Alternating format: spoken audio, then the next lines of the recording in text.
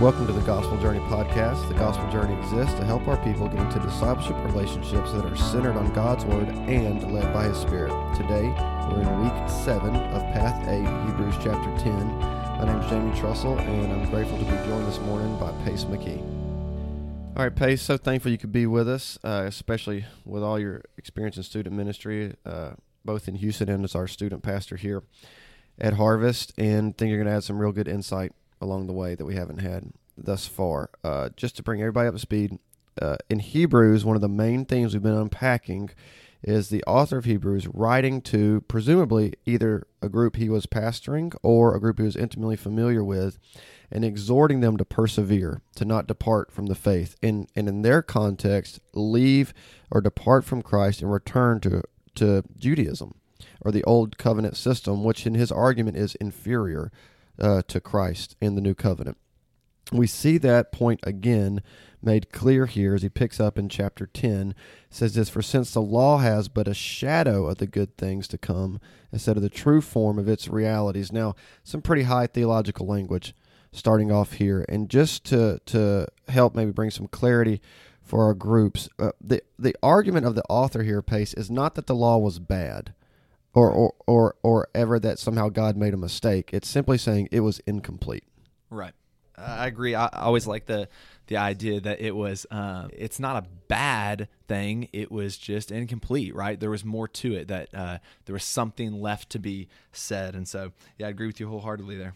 And it talks about these true form, kind of like the true form of these realities. Well, what are the realities that he's referencing here? Well, man's need for a Savior, the dark, stark nature of our sin, our separation from God, our need to be reconciled. All of those things were illustrated in the Old Covenant, but they were not done or brought to completion in a way to cure any of them. Does that make sense? Right, absolutely. I really like the Old Covenant, and I see that it's really just preparing the way for us, in the sense that it reveals our need for Christ. That's exactly right. And Paul would even say that in Galatians. If it weren't for the law, me paraphrasing, then it would have been almost impossible to know all the sin we were in, because the law lays it out. We wouldn't know it was wrong to speed if we didn't have a law against it. Now, internally, our consciences before the law would convict us of what was sin.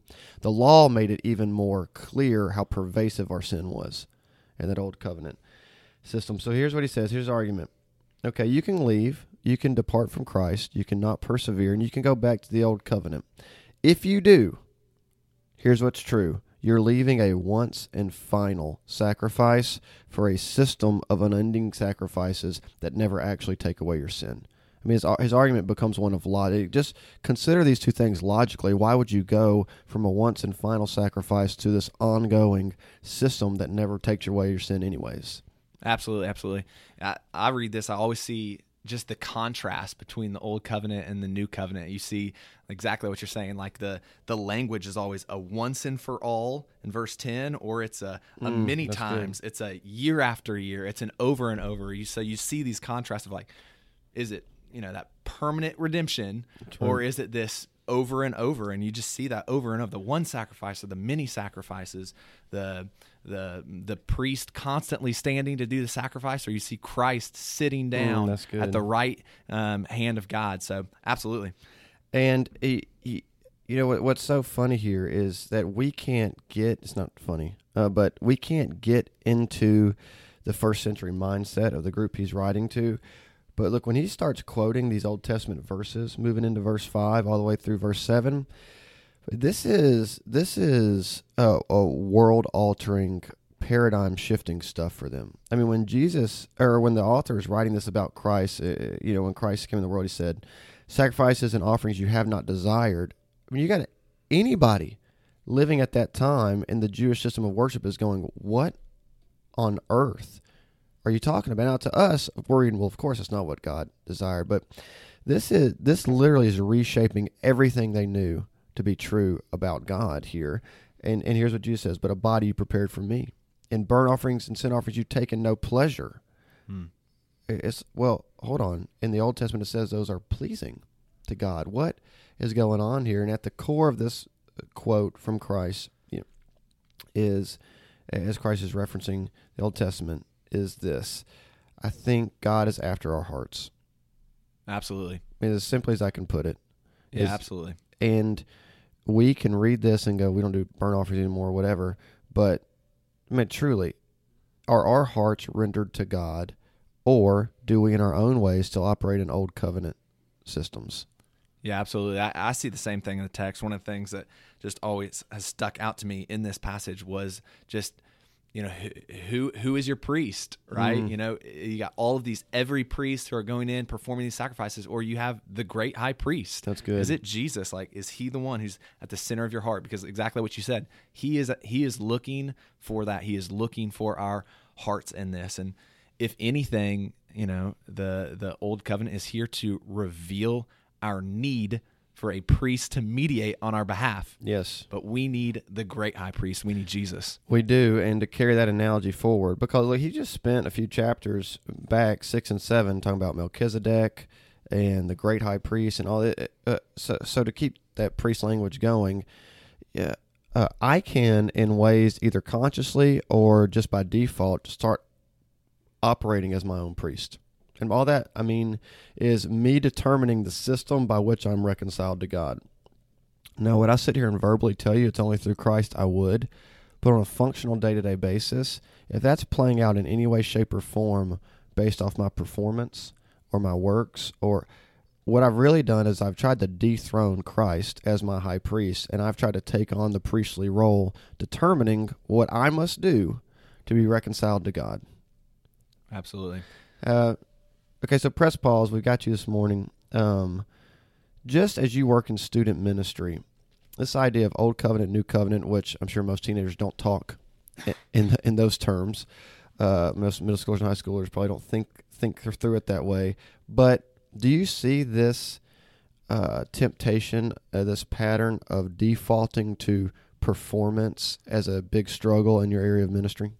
Yeah, I think many teenagers deal with this, and it sinks in. Just like you were saying, it just sinks into every area of our life that we want to trade out. Again, that verse 10, that once for all sacrifice, we want to trade that out for our own merits, our own accolades, our own achievements. And so for teenagers, I see that so often. And it can be good things, right, Jamie? It can be this idea of, I want to honor my parents well. And so that, they begin to kind of push that in. That becomes the ultimate thing, or grades, or whatever it is. So like they want to trade that out. And it's just this once for all sacrifice. It should be a reminder to us that we come to Christ with no merit of our own, no work of our own, that we come to him for everything. And you mentioned sometimes it's not things that we would look at and deem bad, like honoring your parents. It's a good thing. But here's the language I don't usually use in thinking through this, and maybe y'all could kick it around in your gospel journey groups this week. When we're trying to perform, okay, his whole referencing here of burnt offerings, sin offerings, that was all prescribed things in the old covenant. Those were not bad things in and of themselves.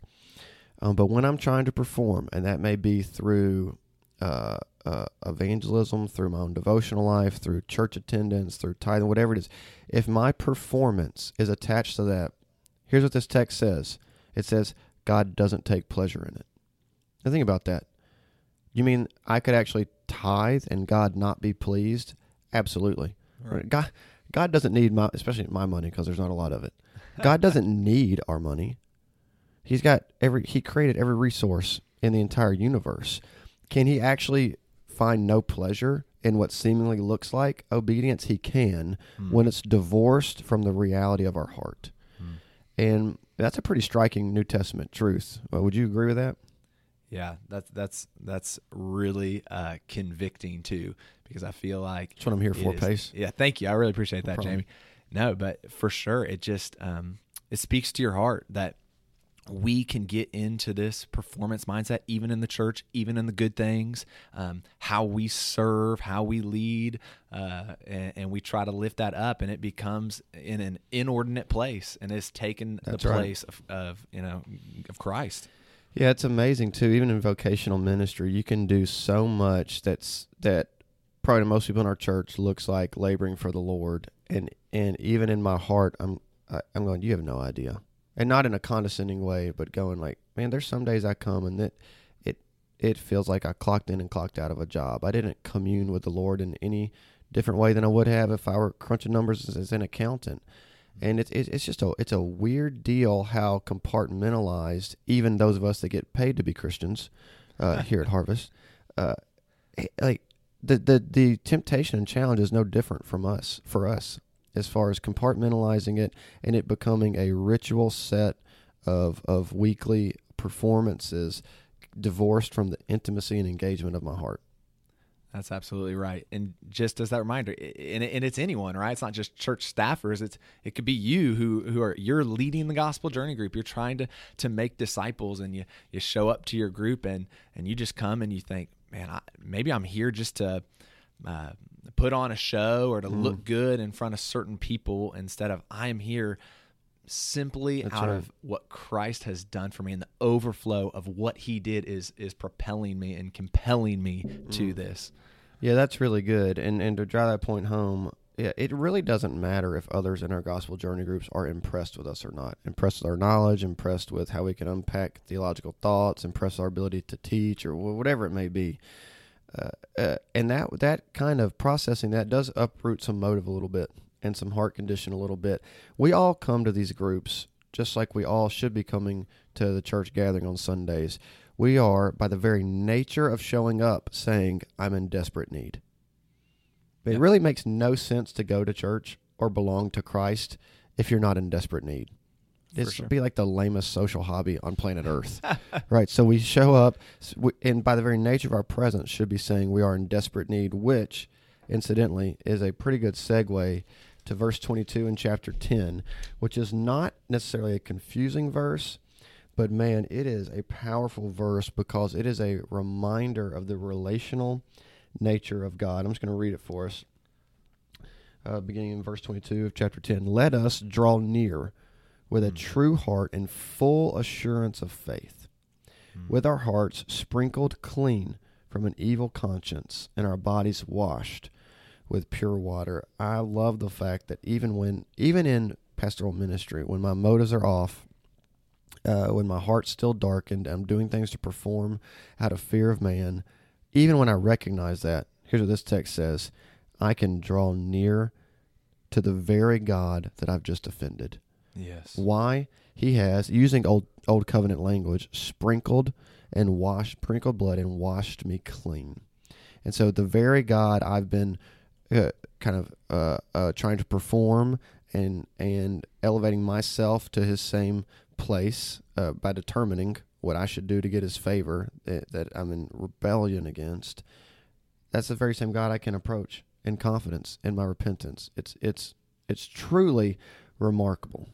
Yeah, that's amazing. And it harkens back, even just this very idea harkens back to the once and for all sacrifice that it's been completed, that, under old covenant, right? As soon as that high priest sacrifices and then you walk out, you sin, and then you're stuck in the same spot, right? But Christ having done that once and for all sacrifice, that you draw near to him, and he draws near to you. I mean, it's an amazing truth. And again, like that drawing near, just that idea that you can approach him like he's an approachable God. Yeah, and that when it says a full assurance of faith, I love defining faith as a tangible expression of trust.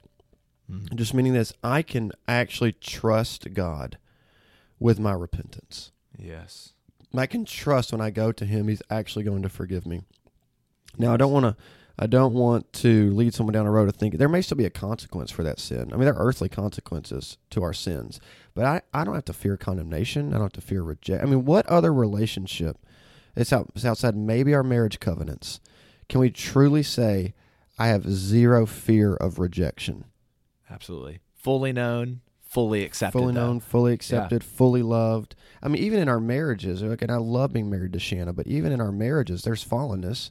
There's sometimes, we don't fully accept one another because our sin hurts each other's feelings, but with God, there is full and complete acceptance. Yeah, it seems incomprehensible, but like I think that's the great paradox that's at play here, that as Christ was the sacrifice, when we draw near, we come near to him and we realize he's alive. And that's the paradox that's the great paradox of the text. Is like we come and as we draw near, we kind of peek through and we find that Christ is alive. He's seated on the throne, even though he was the very sacrifice for us. He is the resurrected King. And that's good. And I would go to this point off what you just said. I just met with a guy a few weeks ago that this idea of approaching that living, resurrected Christ in confidence.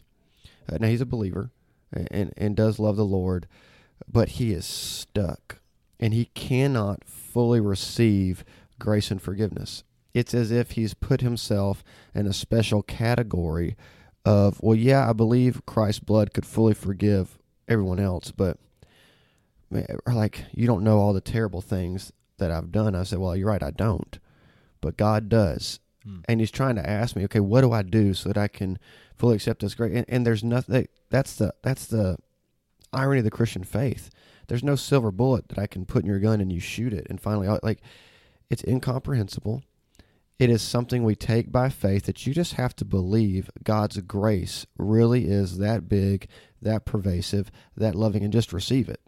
There's no special formula to remove those barriers except drop your hands and receive the truth of this passage. Right, and the truth is what does it. The truth is what moves us into into that lifestyle, into that obedience. And we even see that just a little bit above that passage, where it is God who's writing His truth on our hearts, and as that truth becomes real to us, it begins to move us into an obedient lifestyle. And you even see right there in the beginning of verse 19, you see that therefore, right? He's transitioning that idea. He's like, because of this theological argument I've made, and I guess really, the first 10 chapters, now I'm kind of, and you see him making that transition of, here's how it's going to affect the way you live, Jamie. It's going to affect you have this confidence, right? You have this great high priest. And so you draw near and you hold fast and you consider how you can spur one another on, and it moves you into this lifestyle. And that's a continuing relationship, isn't it? It's, we preached about it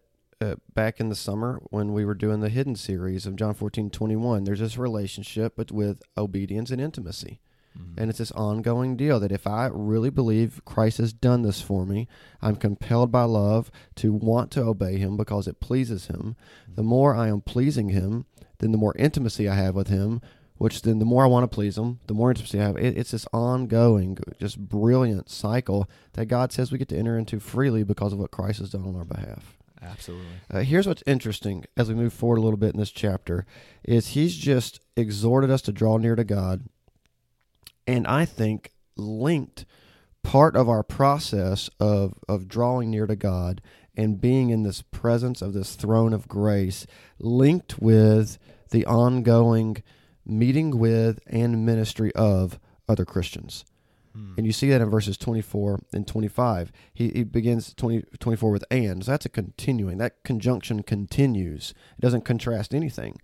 It says, and let us consider, that idea being of mathematical precision. It means I'm going to put some serious thought in how to do this, how to stir up one another to love and good works, right? So that necessarily means I've got to be in proximity and relationship with you because I have to, know who is pace. Then I got to think through with great intentionality, which if you're a gospel journey group leader, this is huge. This is how you're thinking through the people you're meeting with. I'm thinking through, okay, how do I, in the power of the Spirit, stir up pace towards love and good works, which is impossible if A, I don't know you, and B, I'm not spending some type of continual time with you. Yeah, you have to know the need, and I think that's so important. Like we talk about discipleship as it's that life and truth, right? You got to have the truth, certainly, but you got to know, you got to be with them in their lives to know, like, here's their need. Here's where they're struggling. Here's where I need to consider how I can spur them on towards love and good deeds. You have to know them. It's so important to get that relational time. It's got to be more than just, this one time a week where you sit around a table. That's right. And verse 25, not neglecting to meet together, as is the habit of some. Now, I would say contextually, gospel journey group leaders, you can't throw this at your people. as like why they You should better meet be with here. you. Yeah, Perfect it's not attendance. exactly why it was written. But not neglecting to meet together, as is the habit of some. Presumably that some are the people he's described earlier in the letter that are kind of walking away. Mm-hmm. But encouraging one another, all the more as you see the day, that'd be the day of Christ appearing, Mm-hmm. drawing near. Here's the reality. There is no biblical framework for me and Jesus Christianity. Yeah. It's just not there. That's a modern thought. It is, in my opinion, this whole beginning back in 18th, 19th century Europe coming across to us of this individualistic, human-centered worldview where my personal freedom trumps everything. And inasmuch as Jesus gets along with my personal freedom, I'll approximate him into my life. That's not, the Bible doesn't know anything about that. That's right. And not saying God's ignorant, but it is presumed in this book that if you come to faith in Christ, you are necessarily linked to others who are also who have also come to faith in Christ. That's so right. Yeah, it's just that temptation. Like, you know, I in conversations I've had with the lost, well, my God would never do that. Like, my God would never allow this event to happen. My God would never allow this circumstance to happen in such and such life. Who's your God? That's Because right. I don't know it's the one true God, Right. and it's Christ. And so, absolutely. Yeah, and then, but even inside the faith, you know, and I've got buddies, you probably got buddies like this, or maybe even families that you interact with in your ministry settings. Yeah, this whole idea of, I love Jesus, but I don't need the church. Or I love Jesus, but I don't love the church. Well, those aren't synonymous, certainly. Yeah, Christ is Christ. It is the Son of God. But, again, part of what Jesus says that he did was cleanse a people for himself, to which, whether you like it or not, if you are found in Christ, you do belong to the church. So you can not like it all day long, but if you're in Christ, you can't escape it. And biblically, how do you live out all of these love one another, serve one another, bear one another's burdens? I mean, I just don't know in what context you're able to live that out unless you're in committed communion with other believers. Absolutely. Because I ain't serving my podcast, you know what I'm saying? I ain't bearing the burden of whatever Village or Matt Chandler or Tony Evans podcast I did that week. Absolutely. You have to have the brothers and sisters who are going to come alongside you. You're going to put an arm around you. You're going to point you in the right direction. When you begin to, go a little wayward, they bring you back, and they keep stirring you towards that. You have to have it. You will be lost without it. You will. And it, well, now when you say lost right there, do you mean lost eternally, or are you just saying wayward in your walk with Christ? Wayward. Yeah. We had to clarify that for all 6 of you listening to this morning. Yeah, and so look, we're going to stop there because I could push this to a legitimate plug for why you should be members of your local church. And if you're not a member of Harvest, we'd encourage you to find a church you do feel comfortable becoming a member of. But Jesus purchased the church. God created the church. The New Testament authors tell us how to organize the church. It's a big deal.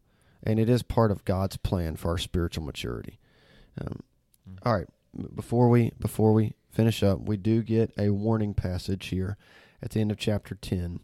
We're not going to unpack this in detail. Here's what I'm going to encourage all of you to do is go back to the first week of our Hebrews Gospel Journey podcast. We dealt with, in its own section, a way to process and deal with these warning passages and how to navigate the whole idea and thought of can someone lose their salvation or not. So, Pace, we're not going to unpack that in detail this morning, but I just want to make sure everyone knows where to go back to find the framework through which to process these difficult passages. Pace, thanks for joining us this morning. Thanks for having me, Jamie. Yep.